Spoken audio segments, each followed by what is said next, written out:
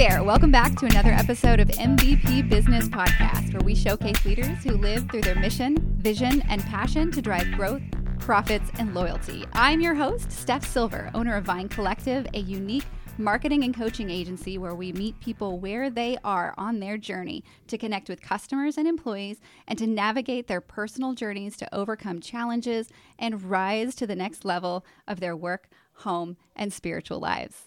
Today's guest is Sarah Goodman. Sarah is an organizational leader with multiple entrepreneurial ventures. Sarah leads, supports, and advises startups and mid-market enterprises. She's also a super mom, a wife, and a great friend. Thank you for joining us, Sarah. Thank you so much for having me, Stephanie. I'm super excited to be here. Absolutely. So I've known you for a long time. I've seen you through multiple different journeys and growth sprints of your life, and I think you're an absolutely phenomenal person. I'm so excited to share you with the world and with our listeners here.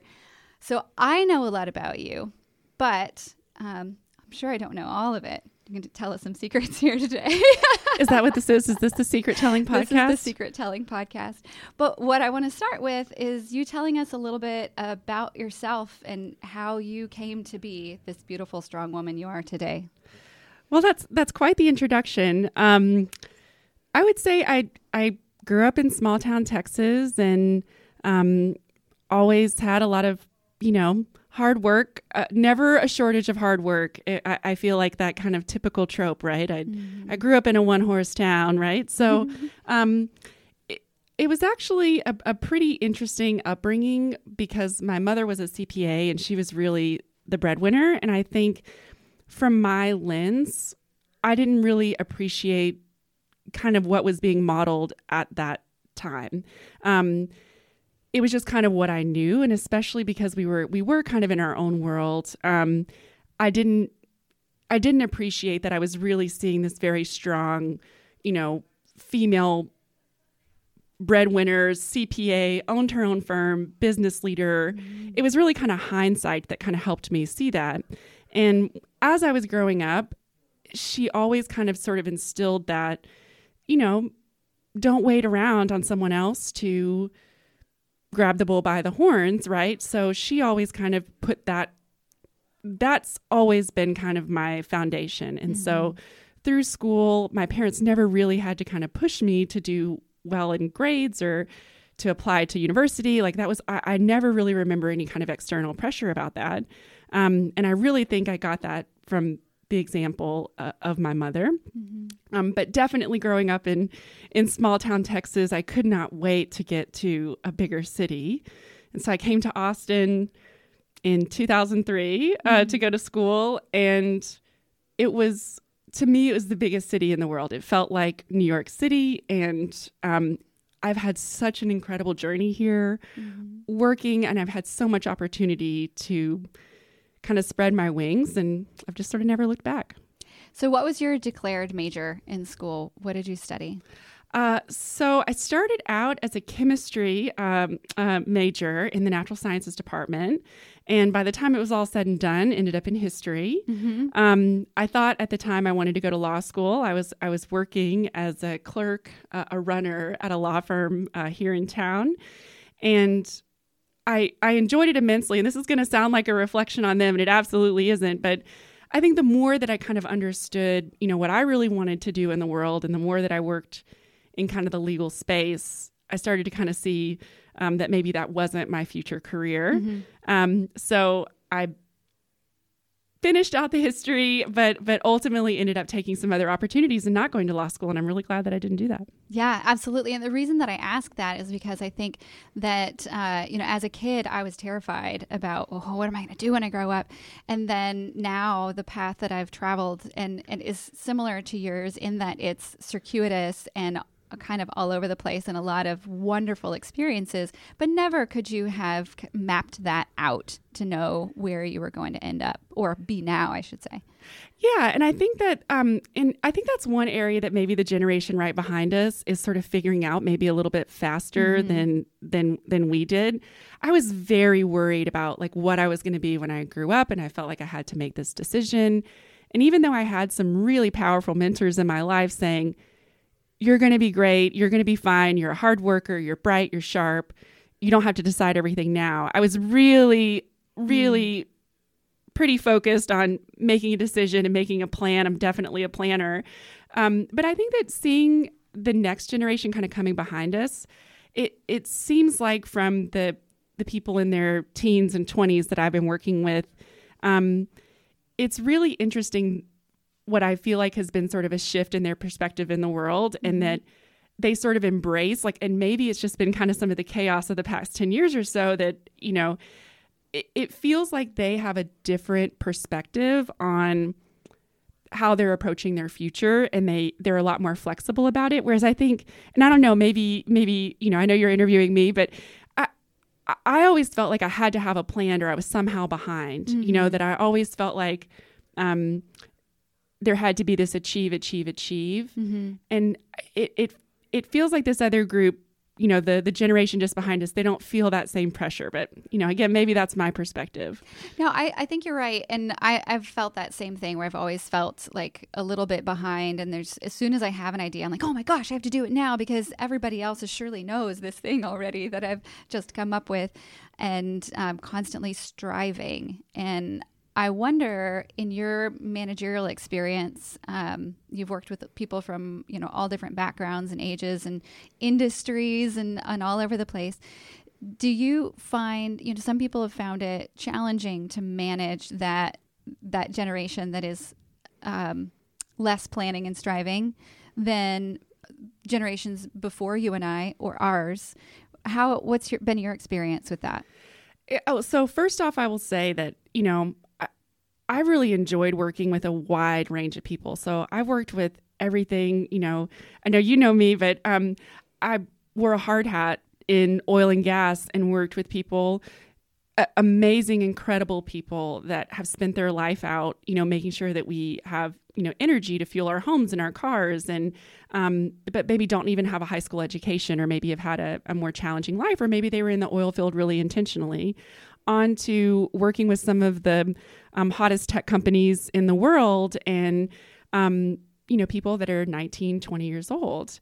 And it's been really interesting. And so when there's that kind of perception of all these kind of classes of worker or class of people, like, for example, you know, blue collar workers from the railroad in the heartland. I met some of the hardest working, most magnificent people in the world that are doing some incredible things to keep our country and our economy moving. And, you know, this kind of idea that the Zennials or the Zoomers or whatever you want to call them, that they're lazy or that they don't want to work, I found that to be 100% wrong. I mean, and I think a lot of it's about your mindset. I'm a big mindset person. And it's been about, how do you match the strengths and what really motivates these groups and these individuals, and what is it that they're trying to put out in the world? And how do I get that to align with what we're collectively trying to accomplish, right? So from my perspective, finding a way for the Zoomers, the Zennials, the whatever, right? Those of us that are elder millennials, you know, whoever's just behind us, I found it to be incredibly inspiring to work with them and kind of embrace that branched future where they're not so hard set on a path, and to kind of lean into it. I mean, it's been, I've really enjoyed it, and I found it to be really inspiring to have people that are so ready to think outside the box and so ready to be so nimble. And like, I mean, thank Thor with the pandemic, you know, how do we, having people that were more flexible and able to adapt and pivot, it was such a huge advantage. And I think that's why the team I was leading at the time, why they were so successful, is they were ready to get it done together. They weren't necessarily really fixated on what our previous plan was. They were about what the plan was today. And I'm glad you said all of that. It reminded me that a couple of years ago, my kids got a Monopoly game. And I don't know if you know this, but there are like 20 different kinds of Monopoly games now. I was floored when the first one came out that was like credit card led, and I'm like, that sounds like not a good lesson. But now there's all sorts of different ones, and there's a millennials Monopoly. And in this game, you are not necessarily, you're not trying to get the most money, you're trying to get the most experiences. When I first saw it, I thought, you've got to be kidding me. What are we teaching these kids? And then once I played it, I'm like, this is a really phenomenal lesson, because it's not competing for the most dollars in your pocket. It's really living life for the experience of life. And I think that you're right, that some of the folks who've gone through and grew up with 9/11 pandemic and all these things as just an everyday part of their lives realize that the shifts happen and we can't control it. So we might as well flow with it. Yeah, exactly. And I like something you said in kind of the opening, right? About meeting people where they are, right? Like if you're trying to meet someone in any sort of relationship, a professional, a personal relationship, and you're trying to expect, a group of people, or even an individual, or your children, or your family, or your husband, or your best friend, you're expecting them to meet what your idea of where they should be is, or where you think they are. It's really powerful to meet people where they are, to really understand what their current circumstances and what their goals are. And I love that idea about the Monopoly board and the experience, because it's kind of, what is your objective? If your objective is wealth attainment, or you have goals from a career development perspective that include the C-suite, that's awesome, and you should do that. But if your goal is to visit, 100 countries before you are too old to travel, well, that's kind of a different trajectory. And maybe they overline in some places, but trying to understand what people's objectives are and then meet them where they are and understand what their goals are and their experiences. And it's not all about money. I think we kind of grew up in that whole sort of scheme of success equaled money. Mm-hmm. And I think it's really beautiful that, potentially the pandemic, maybe people don't want to talk about the pandemic anymore. But again, I try to think about it as it's part of our life, and I'm trying to appreciate the good things that came out of it, which I really hope we get to keep some of the perspective about the world that we really learned. We had to learn very quickly. Absolutely. That reminds me of a good friend of mine and previous guest on this podcast, Justin Foster, recently wrote an article that reframed the concept of the Great Resignation in a more positive perspective, from a more positive perspective, more along the lines of the Great Reimagination or reorganization, the concept of looking into what's really important as individuals for ourselves. So maybe a lot of us were on that trajectory for a C-suite and realized that's not for me. That's not what I want. But why? Like, why was I on the path to the C-suite? Why was I wanting to do those things? Is it because this organization really mirrored my values and is creating change in the world that I want to see, and thus the higher I am in that company, the more impact I can have towards that goal? Or was it, our generation too was about, I got Facebook when I was in college, and there was definitely kind of a new version that we all came to terms with in kind of keeping up with the Joneses. It was keeping up with your friends on social media and, the post and the Instagramming, right? But I think we've seen a new evolution of that, and we're all sort of considering, like, I think if you want to be the CEO of an organization that's creating technological change in the world, or you're empowering a mission and an objective that you're really passionate about, there's nothing wrong with targeting the C-suite. But somewhere along the way, and I don't know where it got off. I mean, as more people started going to college and things started changing in the internet, I think it created sort of a flywheel where it was like, okay, I've got to climb, I've got to get more. And hopefully we've had some perspective in the past few years to kind of consider that in a different light. And I think that's a positive thing. Absolutely. And it's asking that question, why, just like you said. There's I recently heard the concept of 7 layers deep. Have you heard of this? Where you ask yourself why 7 times. And so compounding on itself, why do I want this? Answer that question. Why that answer? ask yourself again, why? And the deeper you get, the more likely you get to the core answer. And it could be, oh my gosh, I've been doing this just because it's what my parents expected, or because my grandfather did it, or it was his company and he started the farm, whatever. Or it could be because this furthers my connection to bettering the environment, or to, or this C-suite allows me to have that travel that I've, been wanting to, explore for, all of my life. So asking yourself those like 7 layers deep, why, is really super powerful. And it doesn't have to be about big life decisions. It could be anything like, why do I really want to eat these chips right now? Yeah, exactly. I've been, and so I coaching is something I know that we've both had some separate conversations about, but I think the power of coaching and kind of a sounding board is so incredibly powerful. I've had the privilege and the honor of working with an executive coach for about the past 1.5 years. And it's been, to say game changing for me is the understatement of the year. And a lot of it is, and when I kind of reflect on it, while it's been so incredibly valuable, and certainly it's been more than asking some of those deep questions, it has been the sounding board of, having that little voice to say, and so why is that one of our goals? Like, so not only kind of the goal setting, but like, why is that a goal that we're trying to achieve? Why is this something that's really important? Why is this one of the top things that we want to pursue?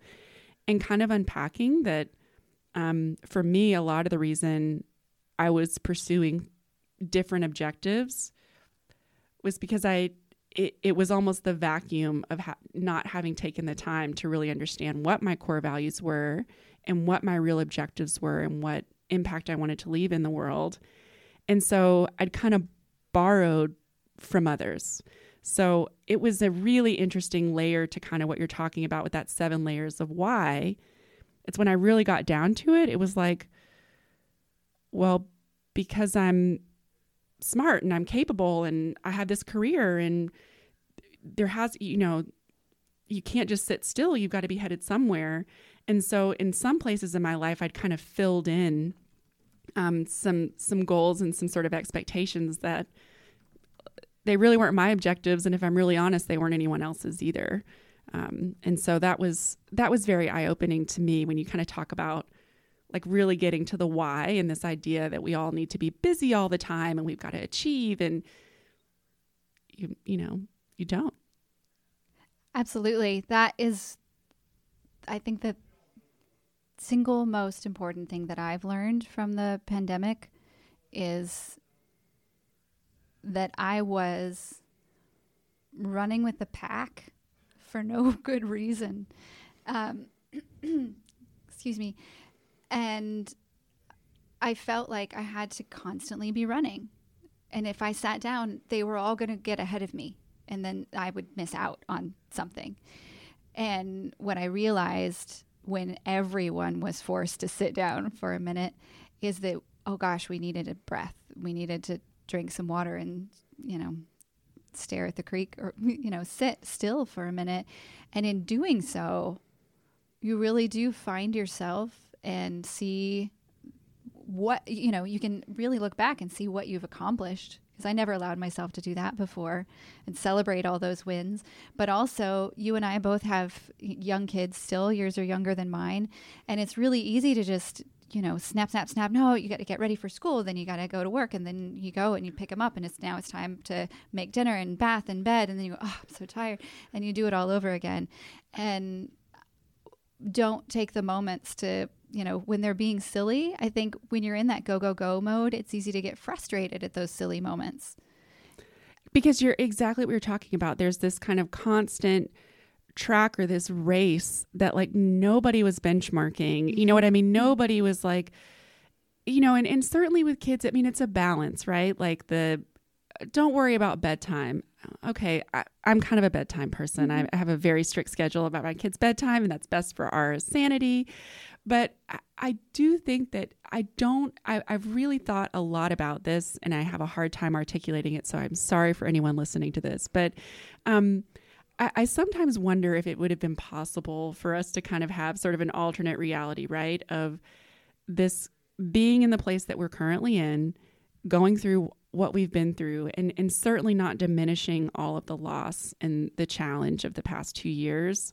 I know personally several people that lost their businesses and family members, and I'm not diminishing that in any way, but collectively, internationally, we had a awakening about kind of this all race and this hustle and this crazy pace that we were all on. And it's interesting to think about where we are now and so many people that have had that kind of reimagined, not just work life, but just kind of reimagined life. To me, it'd be really interesting if there was a way that I could have kept a twin of myself on kind of, the original timeline.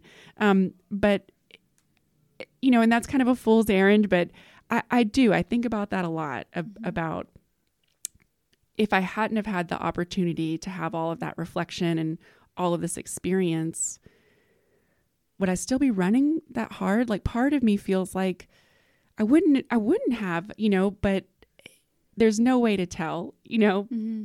But it's interesting, and it occupies more of my mind space than it should. I love that concept, kind of the sliding doors or butterfly effect kind of thing. And obviously the pandemic was huge and it's affected everything. But yes, if it hadn't slowed things down, would you have found this path a different way? And, we didn't mention this, but Sarah recently, changed her trajectory because of, the goings on of the world. Do you want to talk about that a little bit? Yeah, sure. So I had the privilege of working with some absolutely incredible human beings and clients, and an absolutely marvelous firm that I spent the better part of 10 years working with. And truly, the people there became my family, and I have nothing negative to say about them or that experience in any way. However, it was one of those big why questions of, why am I doing this? I'm working so hard, and I really don't know why. I don't know what I'm pursuing. I don't understand. I'm running so hard, but I don't even necessarily even know what that goal is in mind. So once I kind of took that breath, I've left my corporate life and moved out into fully. And I really struggle with this, and maybe this is just women. I have a really hard time calling myself an entrepreneur. Mm-hmm. It feels like that coat doesn't quite fit.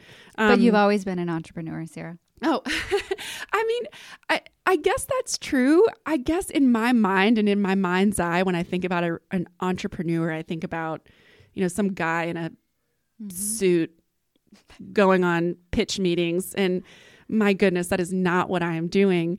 But yeah, I moved into this space where I have the privilege of helping other entrepreneurs and people working with small businesses, with profit acceleration, mergers and acquisitions, exit strategy, a number of pieces to really support people in these kind of purpose-driven goals. And I was telling a good friend just this morning, we were having a catch up, that I don't feel like I'm working. Like it doesn't feel like work. And I'm meeting so many incredible people, and it's an absolute blast to help people do the things they want to do. I love that for you. I want to go back to the comment you made about, you just mentioned being a woman and, not feeling, maybe it's a woman, I don't feel like I'm an entrepreneur, or, all the different kind of veils we put on ourselves. It's interesting. I just recently got divorced and moved out, and I have been saying to myself, my internal dialogue has changed in a good way, because I used to have the dialogue of not smart enough, not good enough, and all that kind of stuff. And in this new home, I'm like, gosh, I'm so proud of you. Like, I didn't realize that I was hoping that other people would say these things when they came in, but it's COVID, so I don't have a lot of visitors. Yeah. So I'm looking around like, I'm so proud of you, and this is amazing. And you've done this all on your own, and the divorce isn't actually settled yet. So I haven't gotten any, cash from the house or any of those things.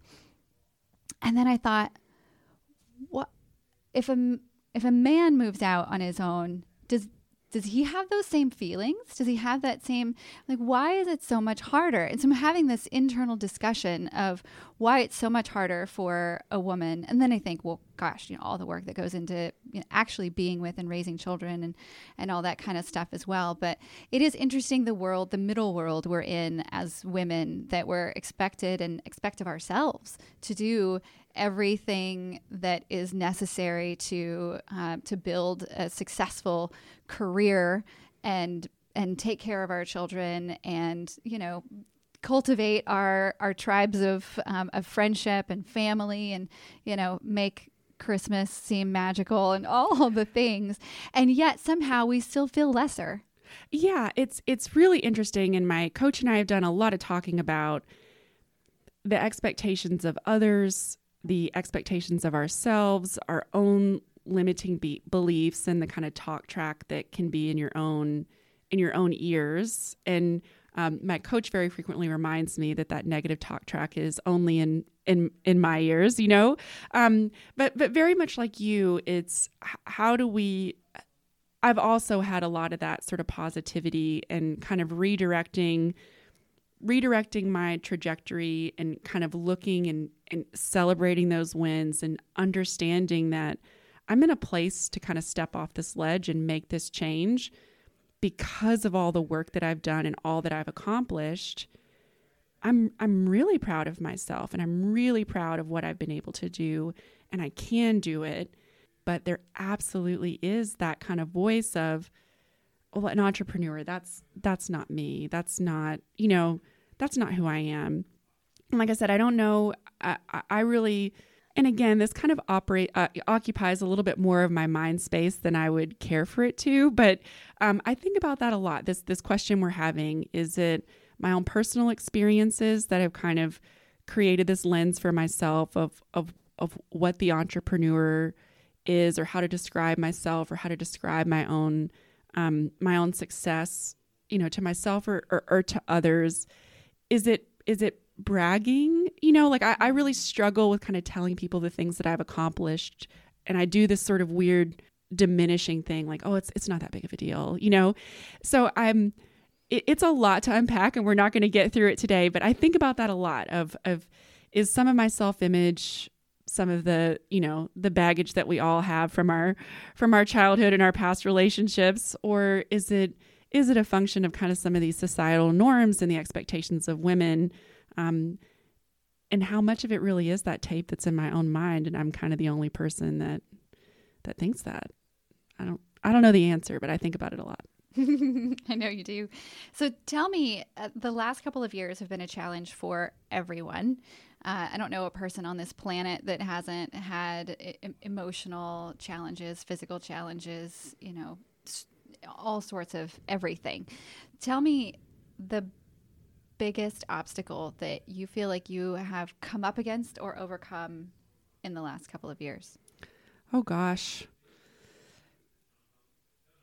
I will say that by and large, I think that my obstacles have mostly been the volume of them, that it was not any kind of one major thing that I had to kind of handle. It was typically when I felt the most overwhelmed, it was all of the pieces felt like they were kind of folding in at once, right? So the role I was in at my corporate job had a lot of supply chain challenges and, of course, the staffing challenges. And then I was going through this kind of work transition, the childcare situation. We mentioned our kids. I have two little ones. My daughter just turned 5, and then I've got an almost 3-year-old.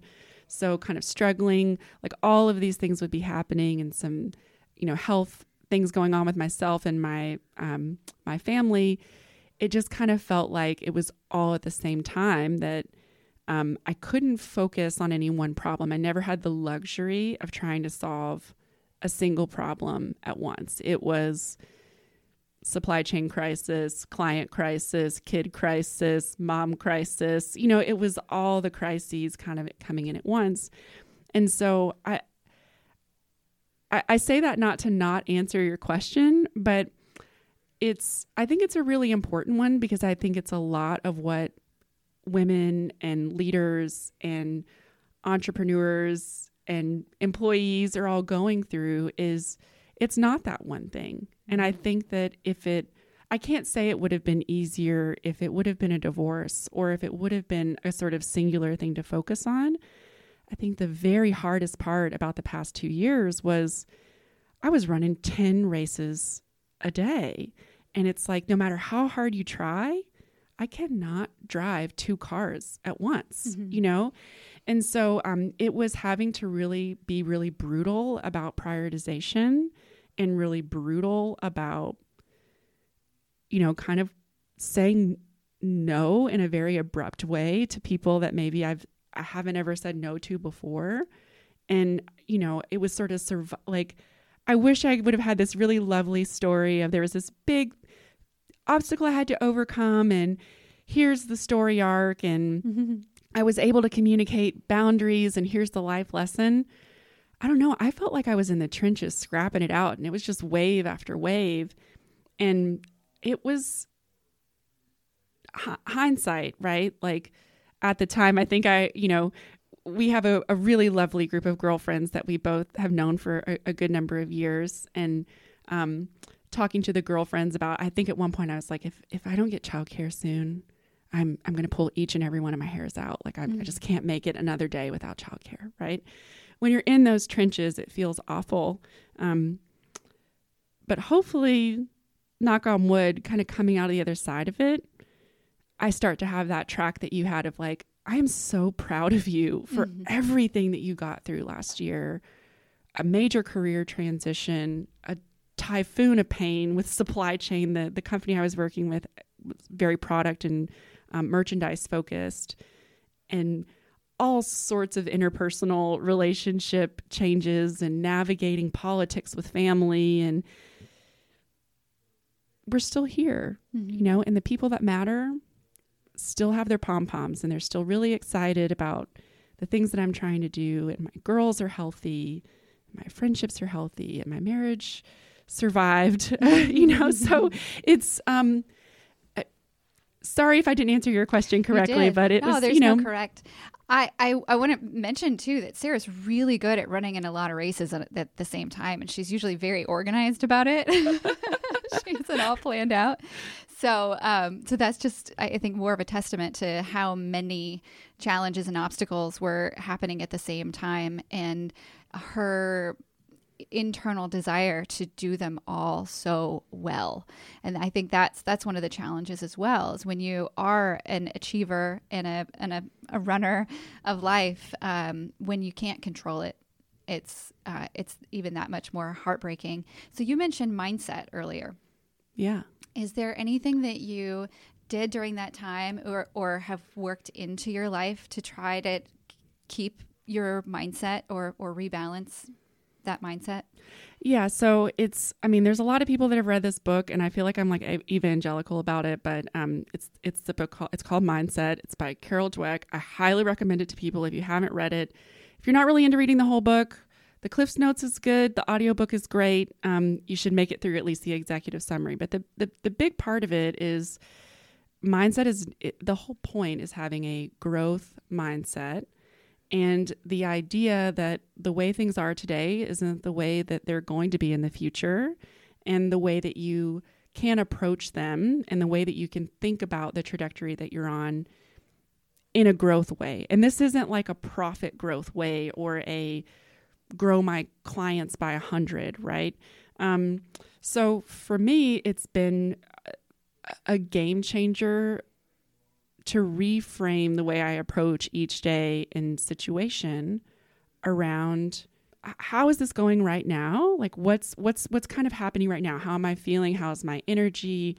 Is this kind of meeting my objectives? I've got kind of a North Star document where I keep track of these are my goals, and this is, my core values for me personally, which it's been pretty amazing to think about having my own core values. Mm-hmm. I've always sort of just mirrored whatever my company told me was our core values. And then if it's not where I want it to be, you can change it, you know, and that's extremely powerful.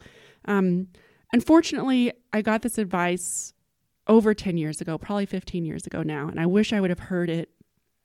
I wish I would have heard it more clearly at that time. But an attorney I was working with right out of school, out of college, told me every person on this planet is 1 to 2 decisions away from a completely different life. And the person most in control, outside of some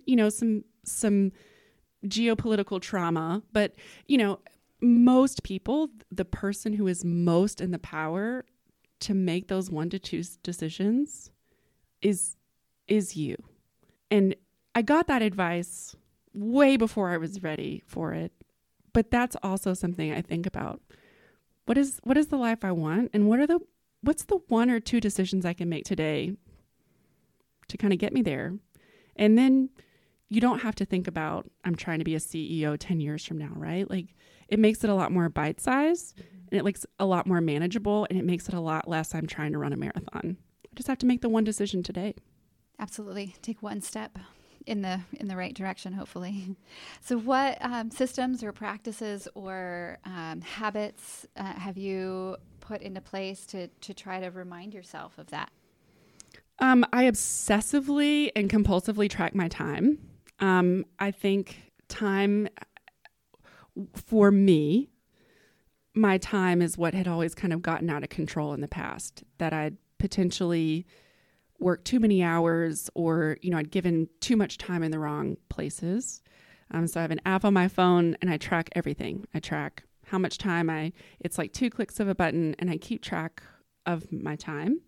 And then I really keep track of kind of my energy level and sort of my happiness about the way that I'm spending my time. And look, everybody's got to do their taxes and they've got to do their bookkeeping. And, you know, there's certainly things that aren't necessarily bringing me joy. But, you know, it's a Michael Dell quote I believe it's a Michael Dell quote. Don't quote me on that. But, you know, in order to, if you can't measure it, you can't change it. And my mind's very analytical. And so when I really mapped out what it was I wanted for my life, it was more time with my kids. It was more time for myself. It was more time reading, and it was more time building the network I wanted in our community to help women, to help underrepresented entrepreneurs. And if I was spending 80 hours a week at the job I was working at previously, there's just not time for that. Mm-hmm. So I sort of obsessively track my time, and it helps me kind of keep tabs on if my kind of people pleasing and my saying yes to things I shouldn't say yes to, or things that really don't bring me joy or don't kind of align to that sort of core value set. I can kind of see it, because it starts to be like, okay, you spent 10 hours this week on that. That's not where you really want to spend your time. How can we readjust? So I don't know that I recommend that for everybody. It's been really helpful for me ongoing, but I would say it's a very useful exercise if you are feeling sort of overwhelmed, or you feel like you might not be spending your time the way you'd like. Track it. And it was really surprising the way that I was spending my time. A lot of the things that I thought I was spending too much time on, I really wasn't, you know, but yeah, I find that really interesting. There are some industries that you track your time for, you know, religiously, like an attorney or things like that. Design, I'm in marketing. The people who are billing for their time track their time, but a lot of times the C-level doesn't. And I think it would be a good exercise, even if you can't sustain that level of tracking that you have for a long time, to do an exercise for a couple of weeks or a month to see where you're spending your time throughout your life, not just in your business. Because I went to a Tony Robbins event a couple of years ago, and he first had you do this exercise of, you know, what do you value most? What do you value most in your life? And then after that, where do you spend your most time? And oh my gosh, they did not align at all for me as far as how much time I was spending, just like you were saying. And I spent so much time on all of these things that were not bringing me back to any of those core values or things that brought me joy. And sometimes, depending on your stage of life, sometimes you have to do that. Sometimes you just have to buckle down, not just stage of life, but like what's going on in the year or your financial situation or whatever it may be. But when you have the privilege of being able to shift those, and I think people have more of a privilege and flexibility than they give themselves the ability to control. I used to think that there wasn't enough time to take care of myself at all, and then realized that I was hurting my entire family by not doing that. And people would tell me that, but I didn't realize until I was burned out and had no energy for anything that, oh my gosh, I caused this. Yeah. And look, I'll acknowledge the excessive amount of privilege that I have enjoyed to be able to say, you know what, I think I'll just quit my job and, do this other thing right now.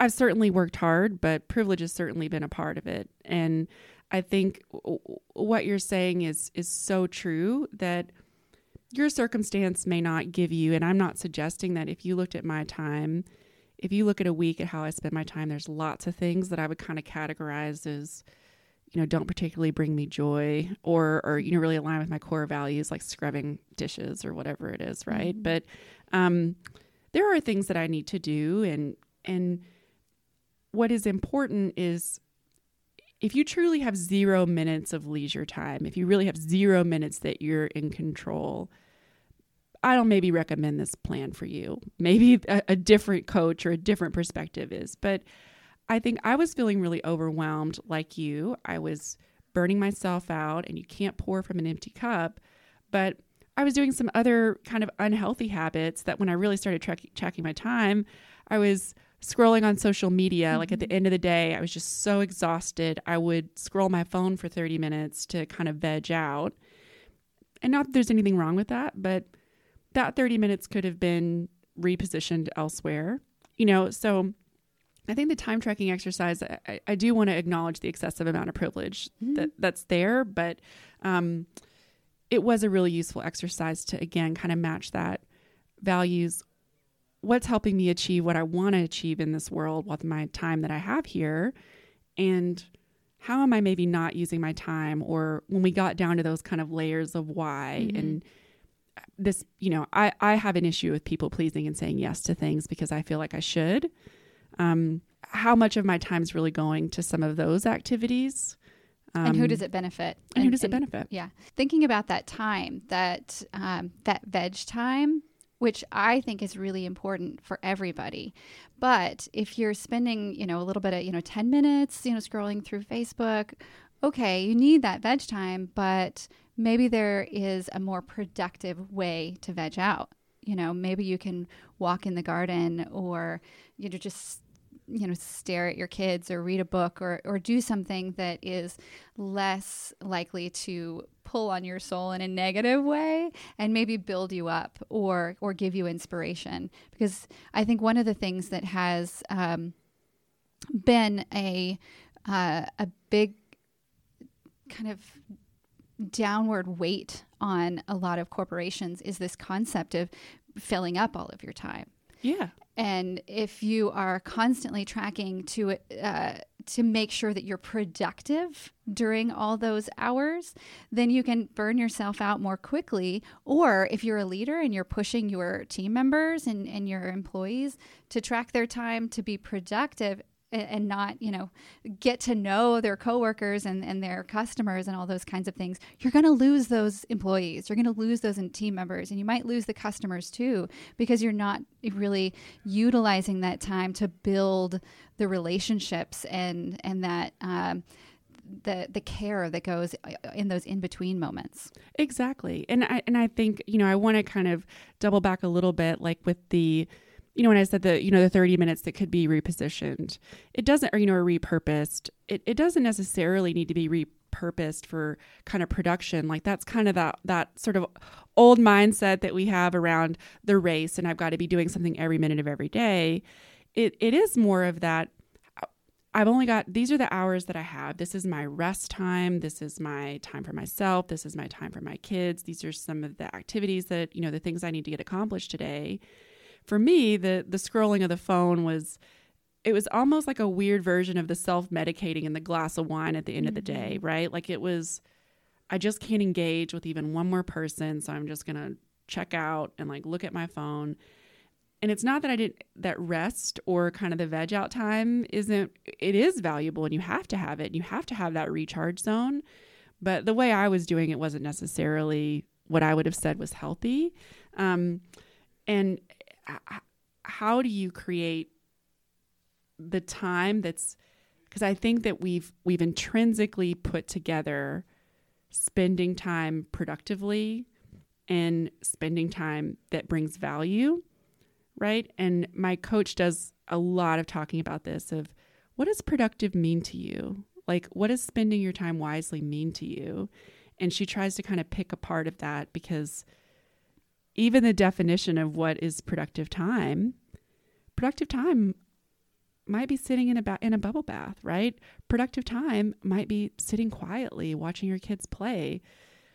Productive time might be 30 billable hours a week, but it's how do you set that definition and how do you do it? For me, the tracking was the first step, and it's definitely, if you're achievement minded or you're an achiever, it can be tempting to be like, I'm wasting all of this time on social media or gabbing on the phone with my friends or whatever it might be, right? But it's more about structuring away from the things that you're not achieving your goals and that are draining your energy and kind of draining your happiness. I know that sounds really touchy-feely, but I'm trying really hard not to spend too much of my time on things that don't bring me joy. And I was spending a lot of my time on, like, scrolling the Facebook was not bringing me joy. It was it was an exit, an escape. It was an escape. Yeah. So you mentioned the time tracking as a kind of an internal and external tool that you've used. Where do you find your inspiration to kind of feel that joy, not just internally, but from the external world? Yeah. I'm a year and a half into coaching. So, I think if you're just thinking about getting on that journey, or you're just kind of, something in this conversation is inspiring you to do it, please know that this has been a year and a half of work in. As part of kind of unpacking the way that I was spending my time and some of my unhappiness with that sort of race to this goal that nobody really cared about, it was definitely a scary time, because I kind of got to this weird existential place of like, well, if all this stuff I've been spending all this time on is not really my goal and it's not really making me happy, I don't think I know what does make me happy. I don't think I know what I do enjoy. And I think that happens a lot with mothers, and sorry, fathers, I can't relate to your experience, but especially those toddler years, it's the eating, the feeding, the sleeping, the diaper change, the bath time, all of those different pieces. You hear this from women that they kind of lose themselves. And I think I really lost myself in an important and valuable role that I was playing at the company I was in and my motherhood. But also I had no idea what made me happy. And I had to figure it out. I had to start giving myself the time and space to read books, to spend more time with my kids without being like, okay, I'll read you this book and then get in the bath. And, it was a lot of work to figure out what made me happy. And it took some time and kind of understanding my energy. And again, doing a lot of that exercise around core values. For me personally, I love running. I love exercise. I feel a strong attachment to nature. It was one of the things that drew me to my chemistry degree, just the tremendous order of the world. I like gardening. I like building things. And I love reading with my kids. And we go shop for books together and pick out the books that we're going to read. And it's so joyful. And someone else's joy might be spreadsheets or whatever, right? Whatever brings you joy. But it's been a year to truly feel like I know the activities that make me happy and that I feel really happy about the way that I've spent my time. It's been a process that I'm still on. Yeah. And I think that you mentioned being a mom, and at the particular stage of motherhood that you're in, and you're not planning to have any more children. Is that correct? We're definitely done. So you have 2. And I think there's an interesting thing that happens that I've seen. I always round up my age, and my kids get mad at me. They're like, you're not that age yet, but I'll be 42 this year. And over the last 5 years, I've seen my friends go through the same process that I'm going through. Everyone who has had kids at about the same time within the last 10 years or so goes through this shift with their kids and with their marriage and with themselves, trying to, like you said, like rediscover who they are, because they've been so, especially if you're a working, either way, if you're a working mother or a stay-at-home mother, I think being a stay-at-home mom is far harder than a corporate job. That's my personal opinion. But I have seen that once the kids start to get to where they're going on overnight, sleepovers with friends, or they don't want you somewhere for the first time, and you are kind of pulling away and establishing a new relationship with them, you kind of wake up one day and say, oh, I'm a person by myself.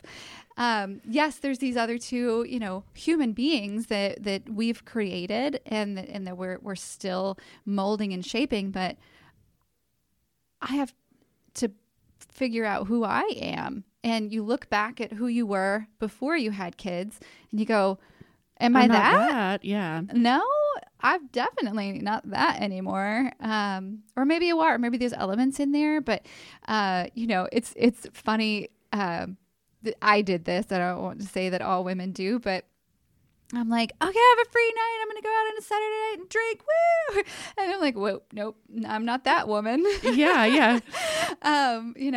Everything has changed. So where do I find my joy now? And what do I like to read? And when the kids don't have the TV on, I look at it like what I get to choose. I don't really know what to do with this right now. Exactly. That sort of transition into kind of rediscovering yourself. And it is a little bit of this kind of hybrid, right? I think there's this kind of major shift that's happening with work and people and communication and the metaverse, and like the way that we interact as humans has just fundamentally changed in a lot of ways.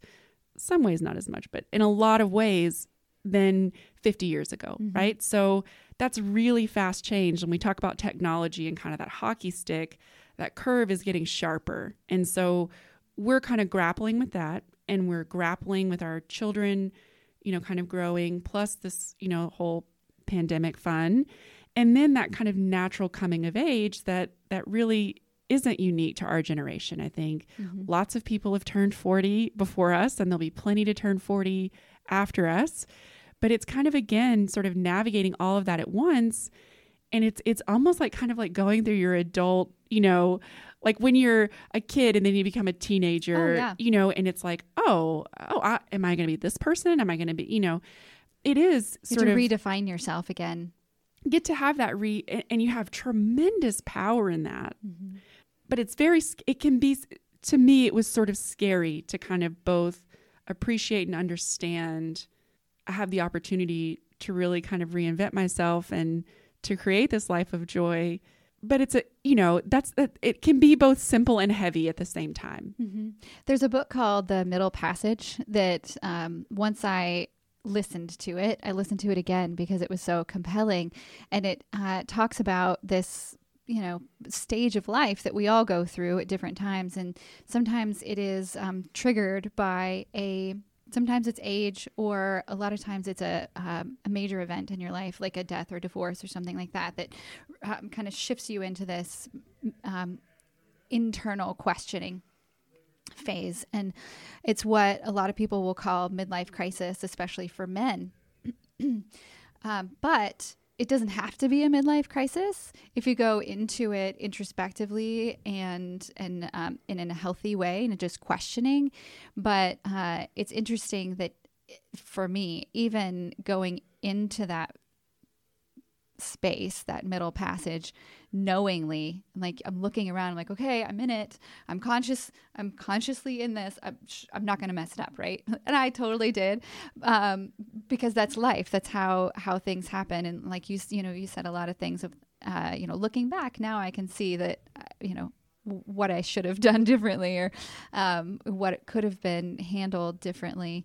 But it is an interesting human condition that we have these passages throughout life, and we think that after we turn 21 we're done, we're just on a forward easy path, like a fully baked cake, like we're just ready, like frost it and eat it, we're good. And there's just so many more challenges that arise. But when we realize that books like The Middle Passage can highlight for us that it's not just us individually going through this. It's not just our generation going through this. It's not just because of the pandemic. It's something that is maybe not even unique to the human condition, but we're the only ones we can talk to right now. So right, exactly. So tell me a little bit about, we keep talking about the pandemic. Is there anything on this journey that you've had from corporate life to now having your own gig and finding all this joy in work now? It's not that you're not working. You didn't quit and like buy a sailboat. You're working. What are some of the things that you thought about, or that you attempted and failed, or was there a straw that was just like, I'm done?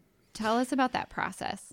Yeah. So I think that my biggest challenge was, and like I even had a little bit of this thought when you invited me. It's like, why would anyone want to hear what I have to say? Like I think that, and that's some of that sort of limiting belief. I think that was a part of it, was so much of my identity had really become sort of entrenched with who I was as a professional, that it was really scary to think about, well, what if I put this out there and it's not viable, right? Like, what if I go to do this and create this own thing and do this kind of consulting, and I've got this passion and what I believe I can do to help people, and there's really a need for it, and I've kind of thrown my corporate career away, and I think that was sort of the fear, what kind of kept me. I kept putting my toe on the line. I would think about it and I would say, okay, this is what I could do, or this is where I could bring value to people. Or I was doing some volunteering with the Small Business Administration and helping entrepreneurs on a variety of asks. And I was really enjoying it, but like that was free through the SBA. It was like a volunteer activity. So my biggest hurdle was actually stepping off the ledge. And I think what finally kind of did it is I was having this conversation when I first engaged with my coach. I said, she said, what are your goals for coaching? And I said, well, I either just need to get my current work life under control where I've got some balance, or I'm going to go and do my own thing. And she said, well, those are two very different things. And you kind of need to decide, right? Like, and so we had this whole conversation, and we'd worked for a couple weeks, and one day we're sitting there and we're kind of chatting, and she just looked square at me and she said, what if you just did it and it was great? Mm-hmm.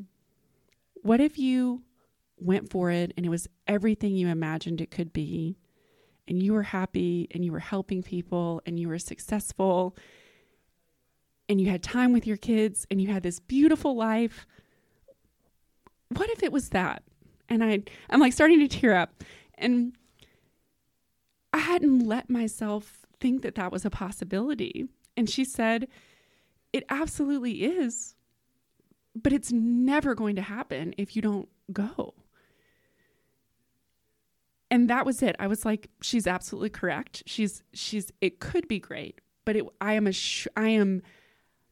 assuring myself that it won't be if I don't get off the line, if I don't go, if I don't leap, if I don't take this opportunity. There's 100. I mean, it's that whole trope, right? Of you miss 100% of the shots you don't take. Mm-hmm. But she just she phrased it in such a way that it was like, if you don't try it, it's never going to happen, and you need to just do it. And I have no idea why the way that she phrased it of, what if it was everything you imagined it could be, and all you have to do is do it? That was it. That, like, I don't know what about it was the light bulb that was like, okay, that's it. I'm getting my LLC formed. This is what I'm doing. You know, that was it. I think that's beautiful. I think that's a perfect lesson of, yes, allowing the tape to run a little bit of what are the possible, you know, outcomes that may be negative, but honestly looking at, what if it's perfect? What if it's exactly right? Sarah, thank you so much for joining me today and sharing your story. I wish that I could continue on and talk to you more and more and more. We'll probably, we might ask you to come back another time.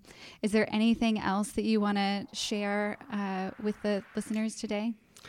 Thank you so much, Stephanie. This has been wonderful. And what I'd love to share with the listeners is I am so lucky to have amazing friends and incredible entrepreneurs and leaders like you in my life. Thank you so much. Thank you.